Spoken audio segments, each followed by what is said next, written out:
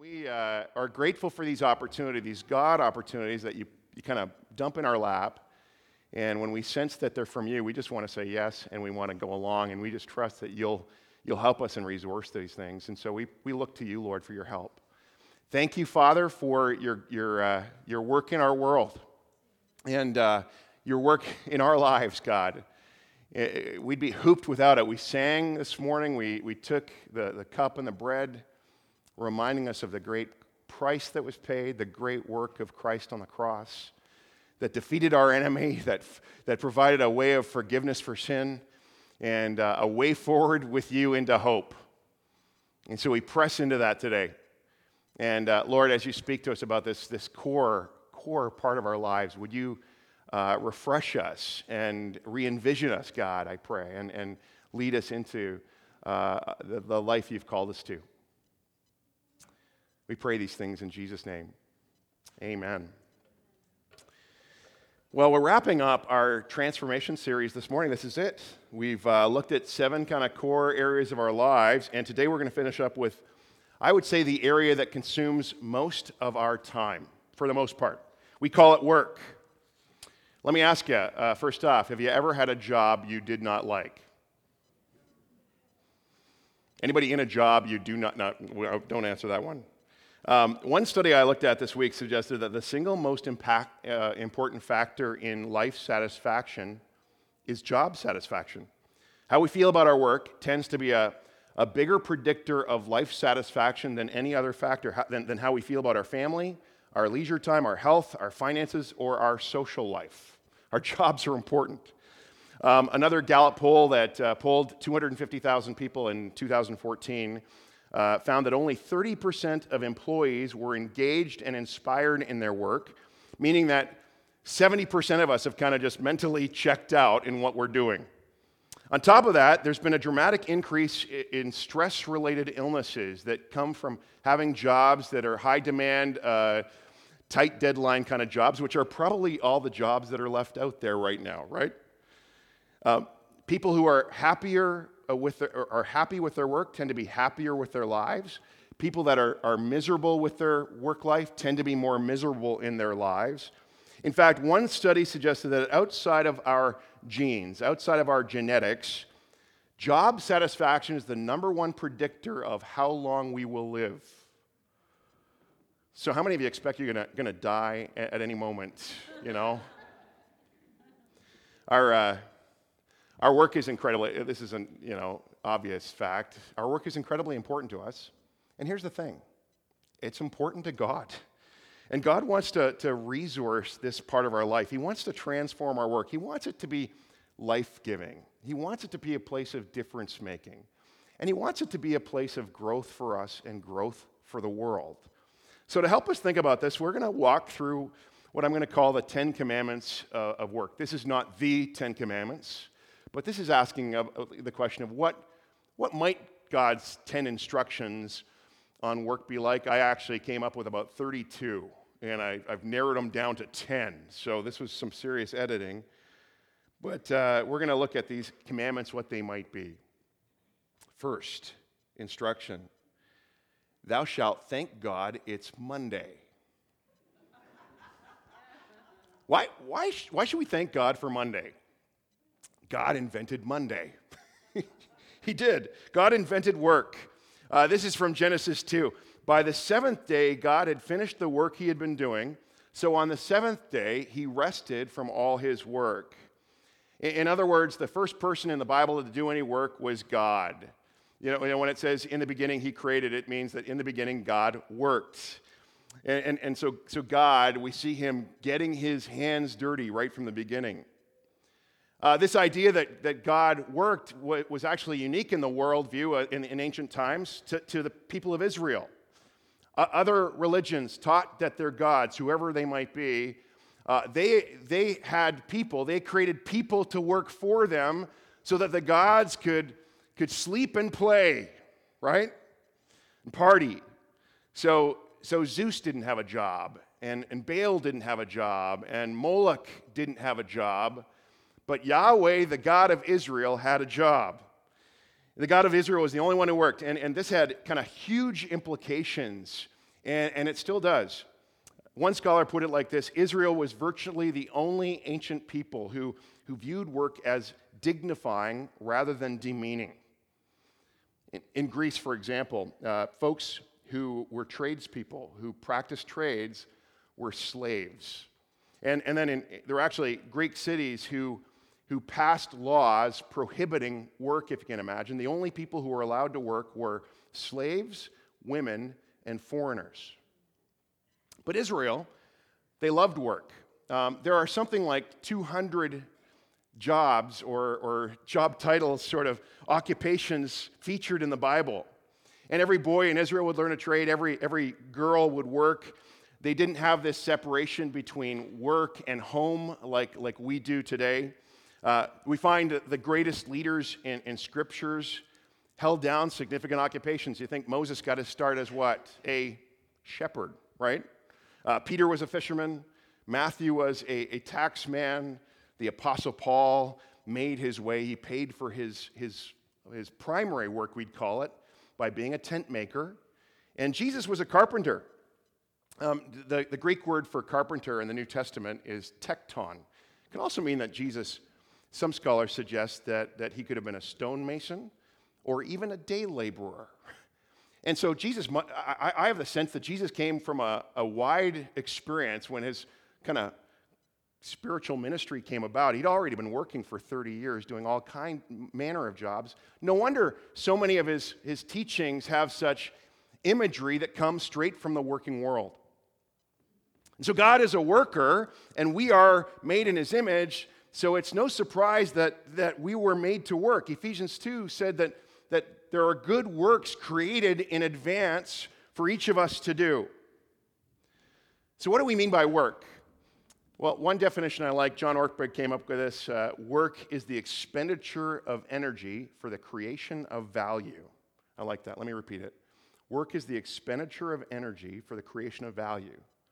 It's like you're adding value somehow to the world. Doesn't matter what the job is. Someone described it as, I like this, love made visible. You know, and when work is done right, work is love made visible. And we can do this whether we're a student, whether we're a stay-at-home mom, whether we're unemployed, whatever. We can all do this. We can make love visible. We can expend energy for the creation of value. And so Scripture teaches us that work just has this immense purpose in it and value and dignity. And so even though I'd say we live in a thank God it's Friday kind of world, we can thank God it's Monday. And so let me challenge you. Tomorrow, whether you are making major bucks or maybe you're making minimum bucks, minimum wage, whether you're a student or retired, whether you have a great boss or you somehow are working for Attila the Hun, you know, we can make love visible. We can wake up, and I challenge you to say this: thank God it's Monday because we serve a Monday God. Amen? Secondly, thou shalt work as unto the Lord. Paul writes this to the church of Colossae: whatever you do, work at it with all your heart, as working for the Lord, not for human masters. Give it all as if you are working for Jesus. I used to think this idea was kind of like a metaphor, you know, this working for God. But in Genesis, we're told the Lord God took the man and put him in the Garden of Eden to work it and to take care of it. In that passage, what God did was he gave the human race dominion. He gave the human race a job. As we were talking about last week, he put us into management. We're all managers. We're stewards. And so we're called to take care of this work of creation care and shaping culture, making culture. Question for you this morning is, how many of you would work a little bit differently this week in your job if you knew that literally Jesus was your boss? I think a few of us probably. Here's the thing. Jesus is literally your boss. He is. He's being blessed and he's being served by my work and by your work. He really is. And our aim is to do the best work that we can We want to be diligent, and we want to be creative, and we want to be focused, and we want to take initiative. We want to do the best we can do because we work for Jesus. We work as unto the Lord. Therefore, number 3, thou shalt remember the easy yoke. Jesus said, "Come to me, all you who are weary and burdened." Doesn't that describe a lot of people in the work world? Weary and burdened. And I will give you rest. He says, "Take my yoke upon you, for my yoke is easy." Now, Jesus, as he often does, takes an image straight again from the working world, the world of work, from the field of agriculture. An ox was a working animal. And some of you would know that an ox, when they were working, well, they'd be paired up in a yoke, right? And if they were to do that, there'd be how many? 2 of them, right? 2 oxen side by side. The idea here is really never work alone. Always work with Jesus. I love these words from Dallas Willard. He gets really, really practical on this stuff. He said, let's say I'm a plumber going to clean out someone's sewer. You stay attentive to what you're doing at the moment. You ask, how will I do this as Jesus would do this? He says, if you encounter difficulties with people you're serving or with a pipe, he says, you never fight that battle alone. You invoke the presence of God. You invite the presence of God. You expect to see something happen that is not the result of you. The crucial thing is to be attentive to God's hand, not to get locked into thinking it's me and this pipe. He says, never do that. What Dallas Willard is describing is living in the kingdom of God, working in the kingdom of God. Having the kingdom of God invade the kingdom of plumbing, or the kingdom of Facebook, or the kingdom of healthcare, or whatever. It's never just you and the pipe. It's never just you and the computer. It's never just you and the financial statements. It's never just you and the angry customer. It's never just you and the broken down car. It's always you and Jesus. And you're praying, Jesus, how are we going to do this? They sometimes I don't know if they still have this, where take your kid to work day. Anyone ever done that? It's kind of weird, really, having your kid bump around you and find out that, man, my dad has a really boring job. You hate that. But we're called to take Jesus with us to work every day. We're meant to invite him into that place where we spend most of our time. We're meant to do it not just for him. We do our work as unto the Lord. We're also called to do our work with him. And so we do what kind of Dallas Willard described. We look to him. We ask for help from him. We look for hope in him when we're facing things we don't know the answer to. I've got a really good friend that has a really complicated and stressful and hard job. And you know what I've seen in him? He has become a man of prayer. He says, I got to pray to make it through every single day at my work. It's just so hard. I don't know how I'm going to get through it without God. And it's amazing how God shows up in his job. And he has story after story after story of doing his work with Jesus. He's an inspiring guy to be around. It's always you and Jesus. Because, somehow we have to take the stress of our lives, the stress and the burden and the worry and the pressure that we feel about work, and somehow Jesus invites us to come and to bring it to him, and he says it's an easy yoke. It's easier this way if you do it this way. And you know what I found? I don't know if you found this to be true. It's not our work that has the power to crush us. It's the stress and pressure of our work that crushes us, isn't it? It really is. And so we work for Jesus. We also work with Jesus. And that's the 3rd commandment, which leads us to the 4th. Thou shalt expect problems. Yes, we shall. Here's a question I came across.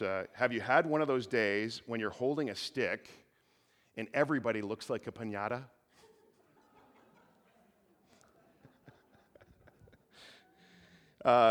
Yeah.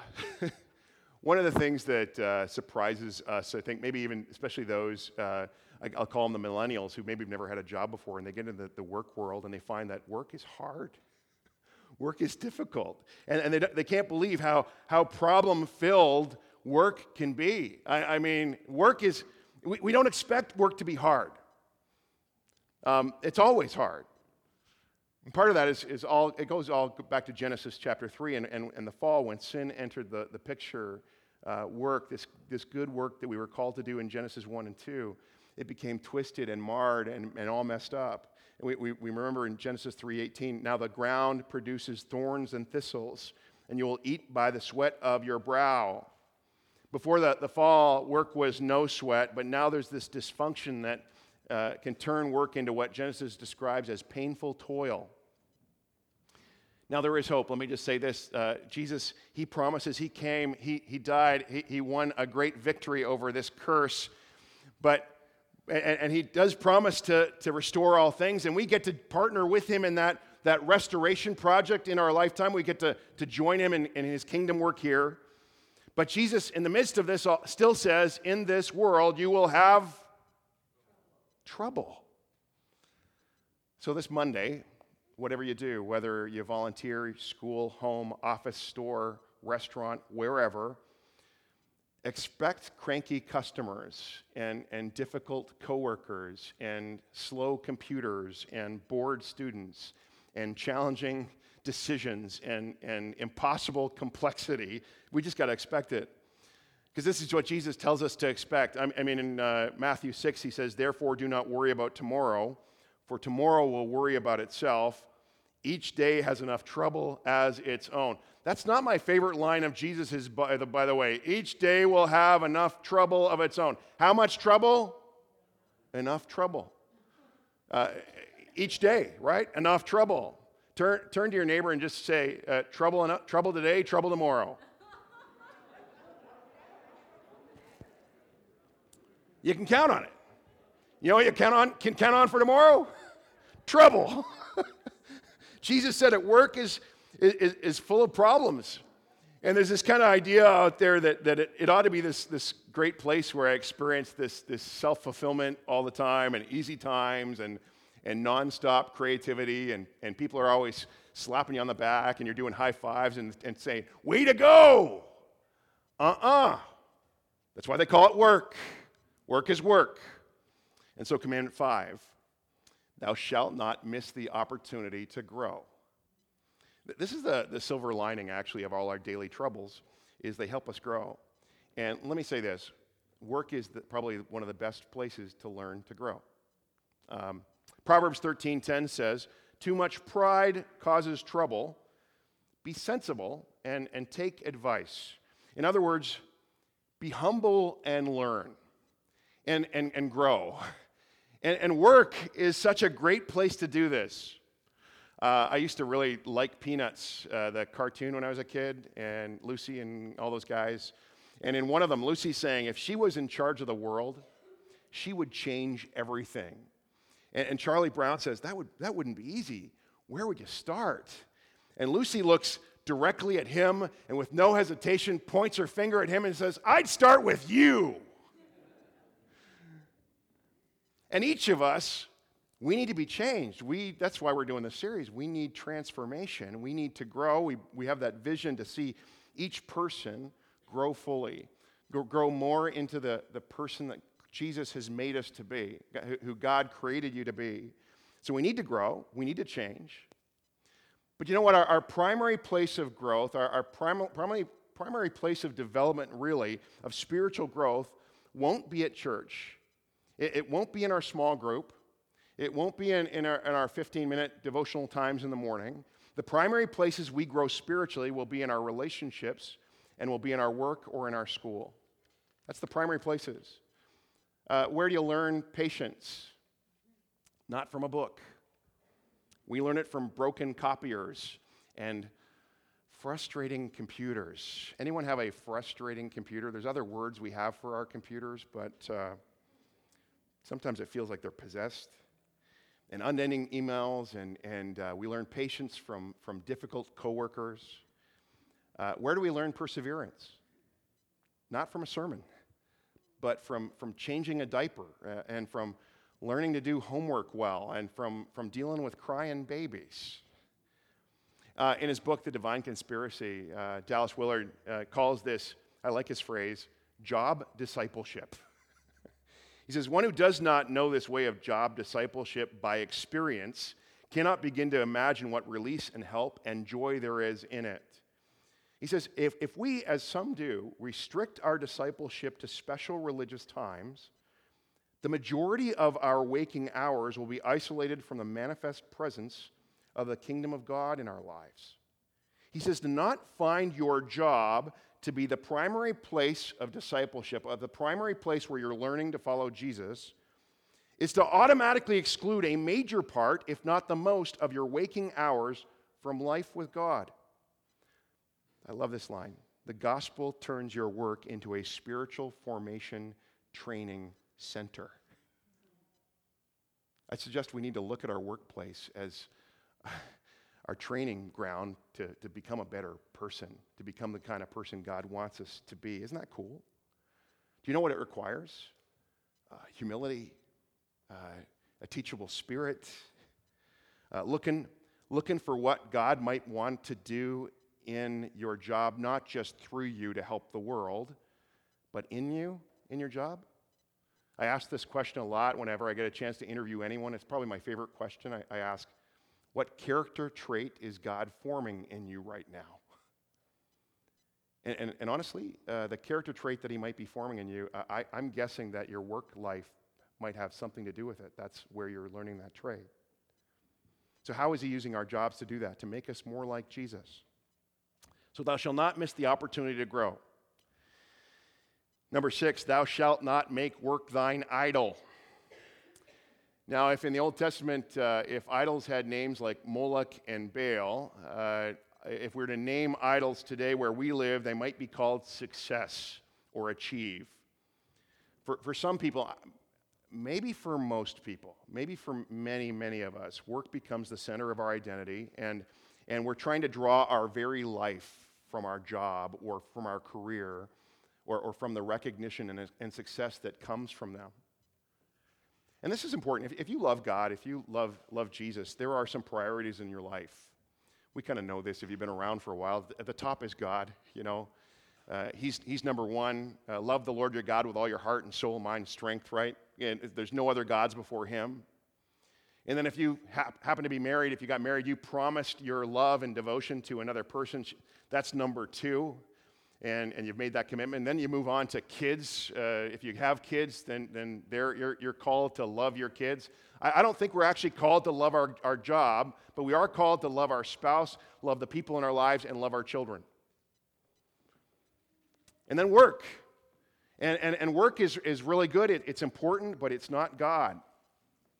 Let me tell you just a little secret about work. It wants to be God. You know, it wants to be on the top. If it isn't number 4, it'll be number 1. I know this from experience. I know this because I really, really struggle with this sin. I often find myself wrestling with this addiction to success and recognition and approval that comes from what I do. And sometimes I know it's impacted my marriage, and it's impacted my kids. I know it's hurt my own soul.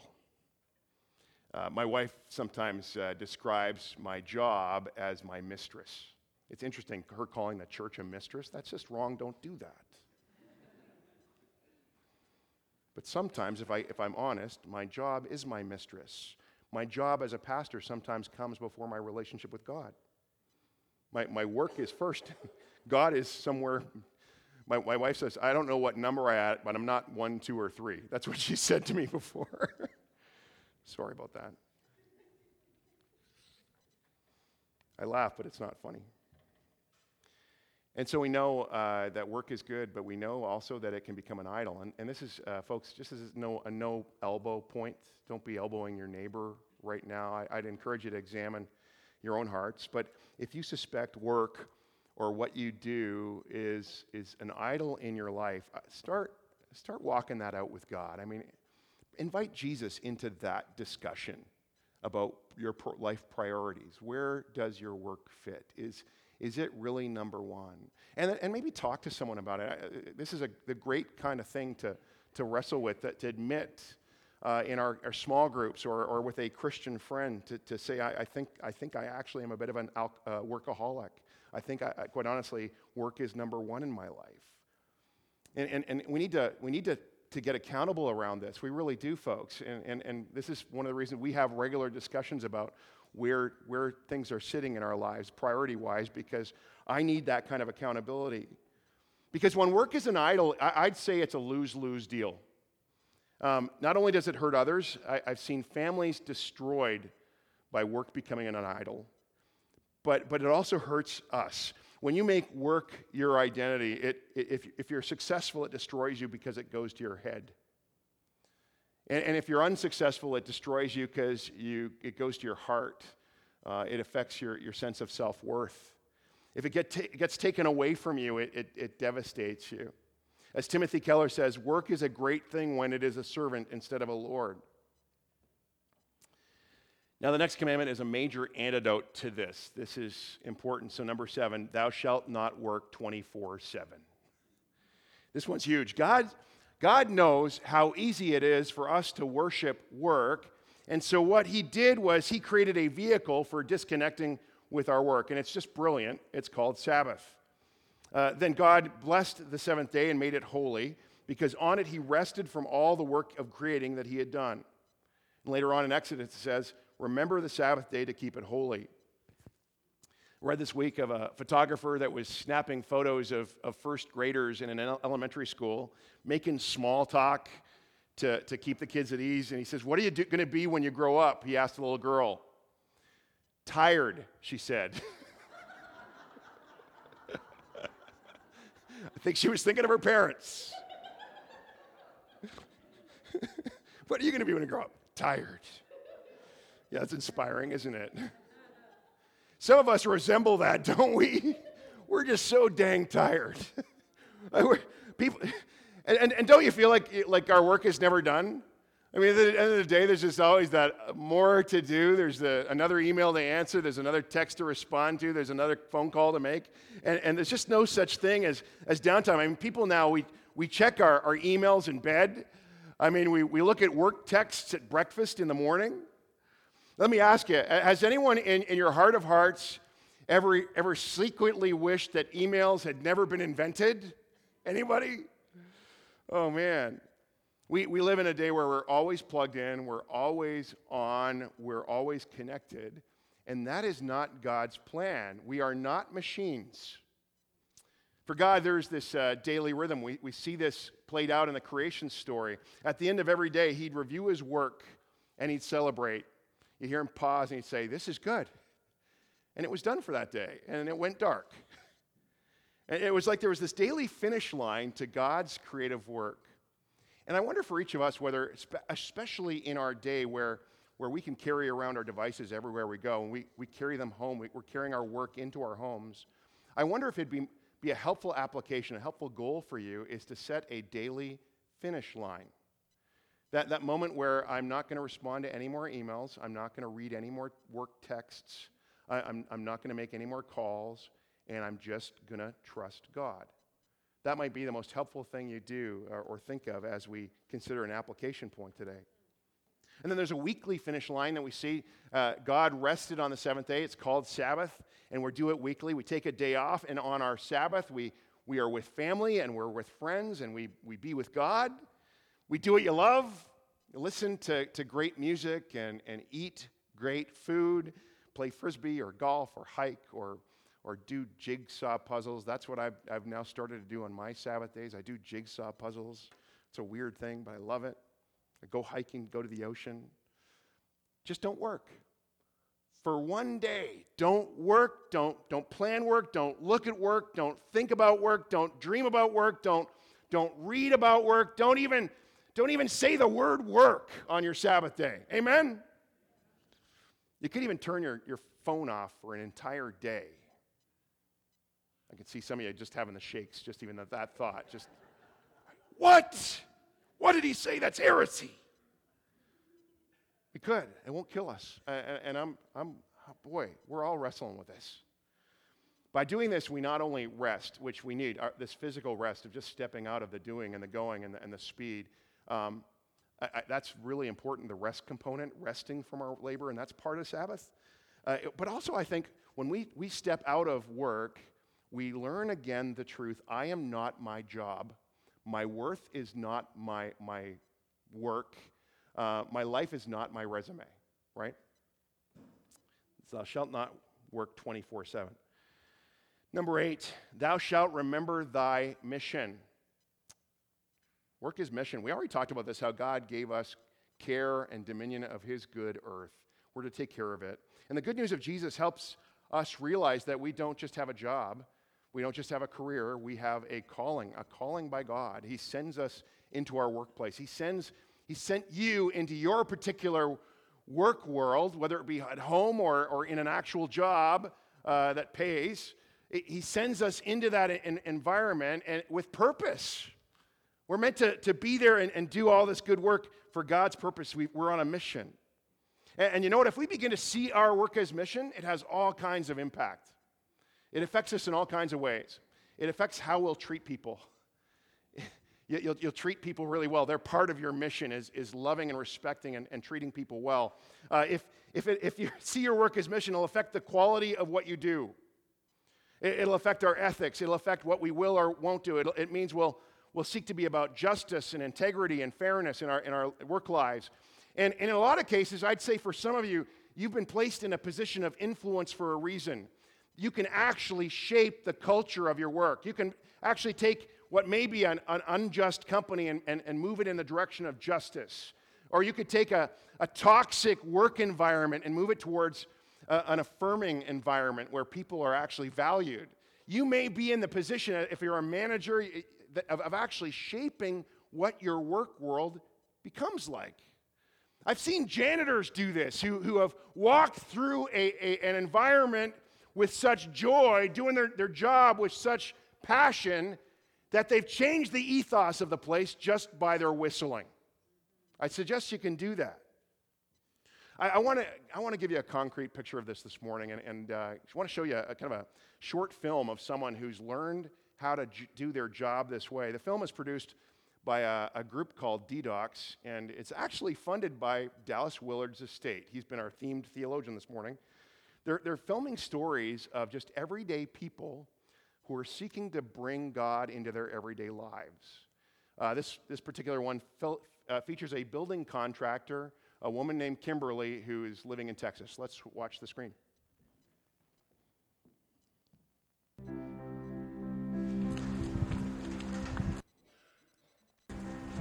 I own a design-intensive construction company, and most of our work focuses on older residential buildings, mostly from the 1920s in our neighborhood. There are properties that have been completely neglected for many, many years. We love this neighborhood, and where there's the potential to restore a house rather than tear it down, we're going to pursue that.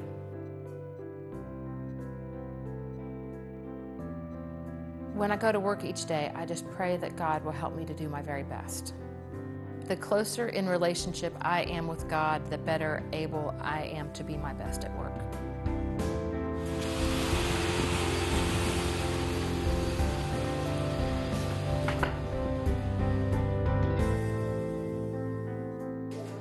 Do you have your tape?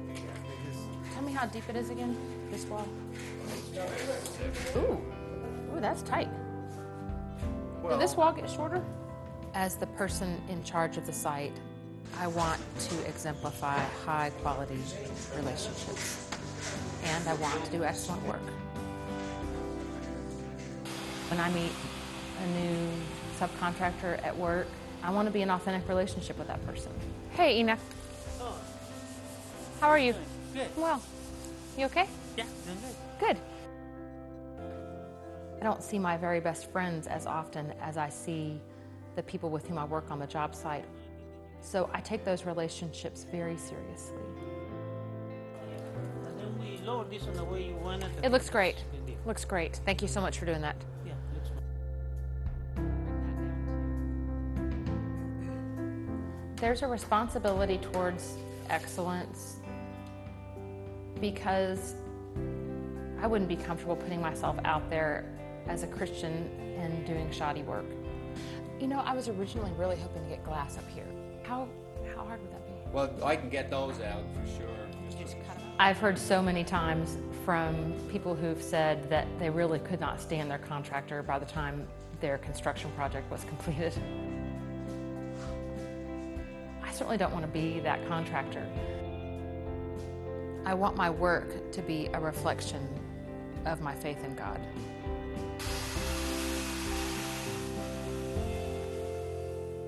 We often get the message that in order to do godly work, we need to be pastors or evangelists or Sunday school teachers. I don't feel gifted to be a pastor, but I do feel strongly gifted to build homes, and I want to use that work to honor God.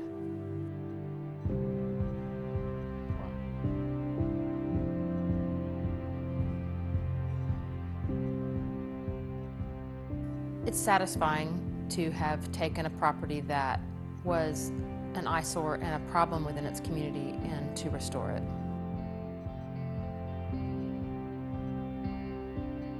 I built great relationships with my team, and we did excellent work. We as people, as God's creations, are a reflection of Him. If our output to the world is our work, then we want it to continue that reflection.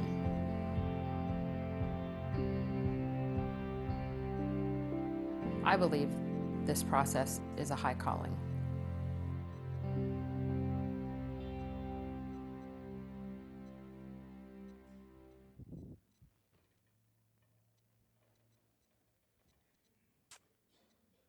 Isn't that great? You think about it, when somebody begins viewing their work as mission, as their high calling, what do you get?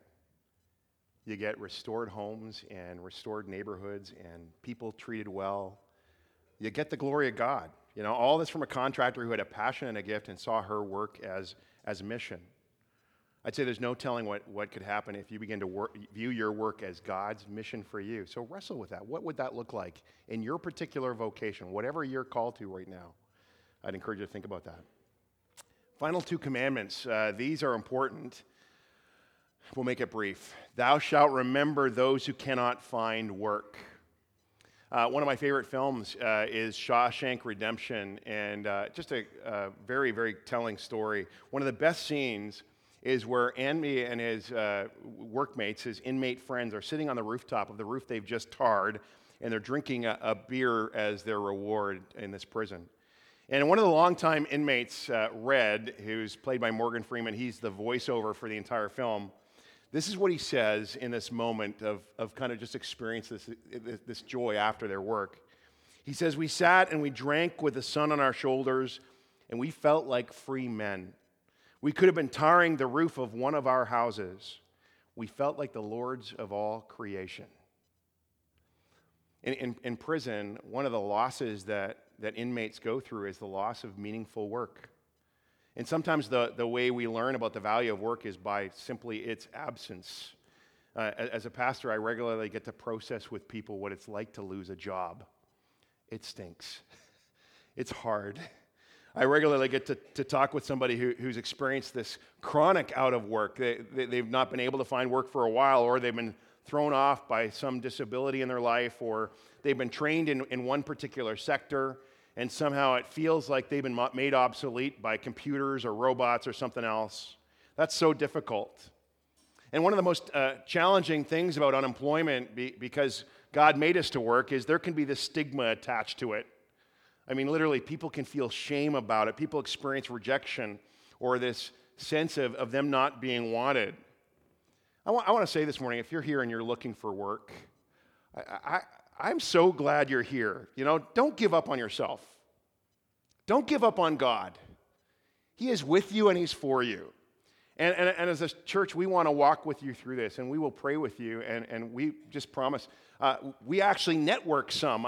We like, if we know somebody's out of work, we pray for you, and we keep our ears to the ground, and we've seen people find jobs in this church through other people who are looking to find workers. And so we'll do that as well. But we want to just say you're not alone. We're in this together. Let me also say this. If you're in that season, and I know some of you where being unemployed has been the most meaningful season of your entire life. You can learn things in those seasons where you are out of work that you might not learn on your job. And maybe for some it means an idol has been dethroned, and God wants to just shake your life up a bit so you'll look up again and reestablish your priorities. It may be that just God wants you to rest. There's all kinds of things I've seen God teach people during that time, so look for the lessons in it. And folks, if you know somebody who's in that place, just love on them in all the ways you can. Pray for them, journey with them. You know what to do, and I'd encourage you to do that. Don't let them feel ashamed or disappointed or alone in this. Last commandment, thou shalt not retire. Did you know the word retire is not anywhere in the Bible?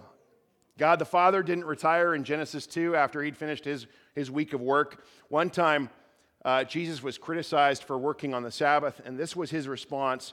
He says, my Father is always at his work to this very day, and I too am working. Now someday, you'll likely stop your present paid work. Some of you have already done that. I mean, do you think I'm going to still be doing this job when I'm 92 years old and drooling? I'm already starting to drool, some of you are thinking. No, I don't think so. But as a retiree, you can volunteer, you can mentor, you can encourage, you can coach, you can do errands, you can pray. As someone once said, we've quoted this many times before, if you're not dead, you're not done. If you're not dead, you're not done. It's all about, folks, the whole deal is about joining God in his world, joining in his work. There's a reason we say, thank God it's Monday, because on Monday we join God in this project of establishing his kingdom in schools and workplaces and job sites and in homes. Imagine Hillside. Imagine our church being a workforce unleashed throughout the greater Tri-Cities area and beyond. Imagine every week that you and we're making love visible through our work. We're adding value to our community. We're making a difference. We're teaching like Jesus would teach. We're accounting like Jesus would account. We're driving truck like Jesus would drive. And we know that there'll be problems along the way. We do. And we'll get discouraged, and there'll be disappointments. And sometimes it'll just be plain hard. And so we come together for a couple hours a week to get reinvigorated and renewed and to reorientate ourselves and refuel ourselves in God. We do that. And then we wake up the next day and then we go out again with power and spirit and love. And we say, thank God it's Monday. I'm going to invite Anina up. We're just going to close with Anina praying today. She's going to pray a prayer of blessing on our work world. So let's stand together and bow our heads, and we'll close in prayer.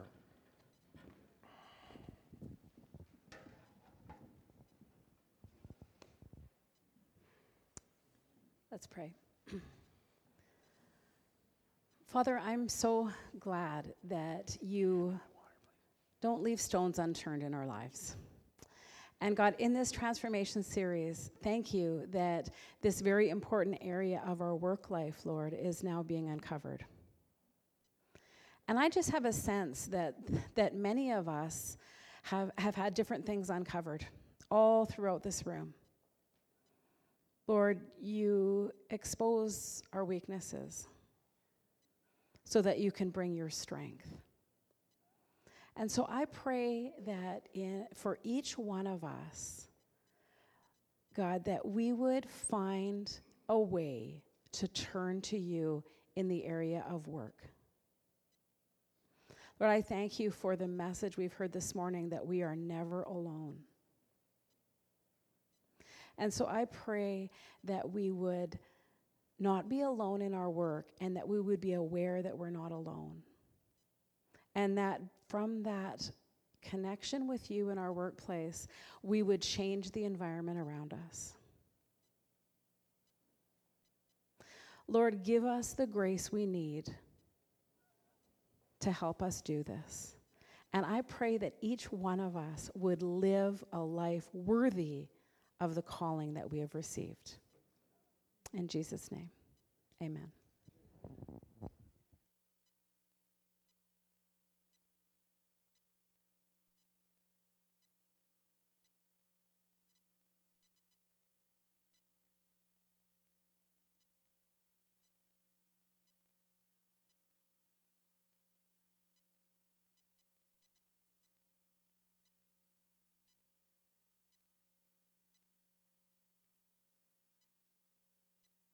I felt was for you. May Jesus himself and God our Father, who reached out in love and surprised you with gifts of unending help and confidence, put a fresh heart in you, invigorating your work and your words. In his name, amen. God bless you as you go.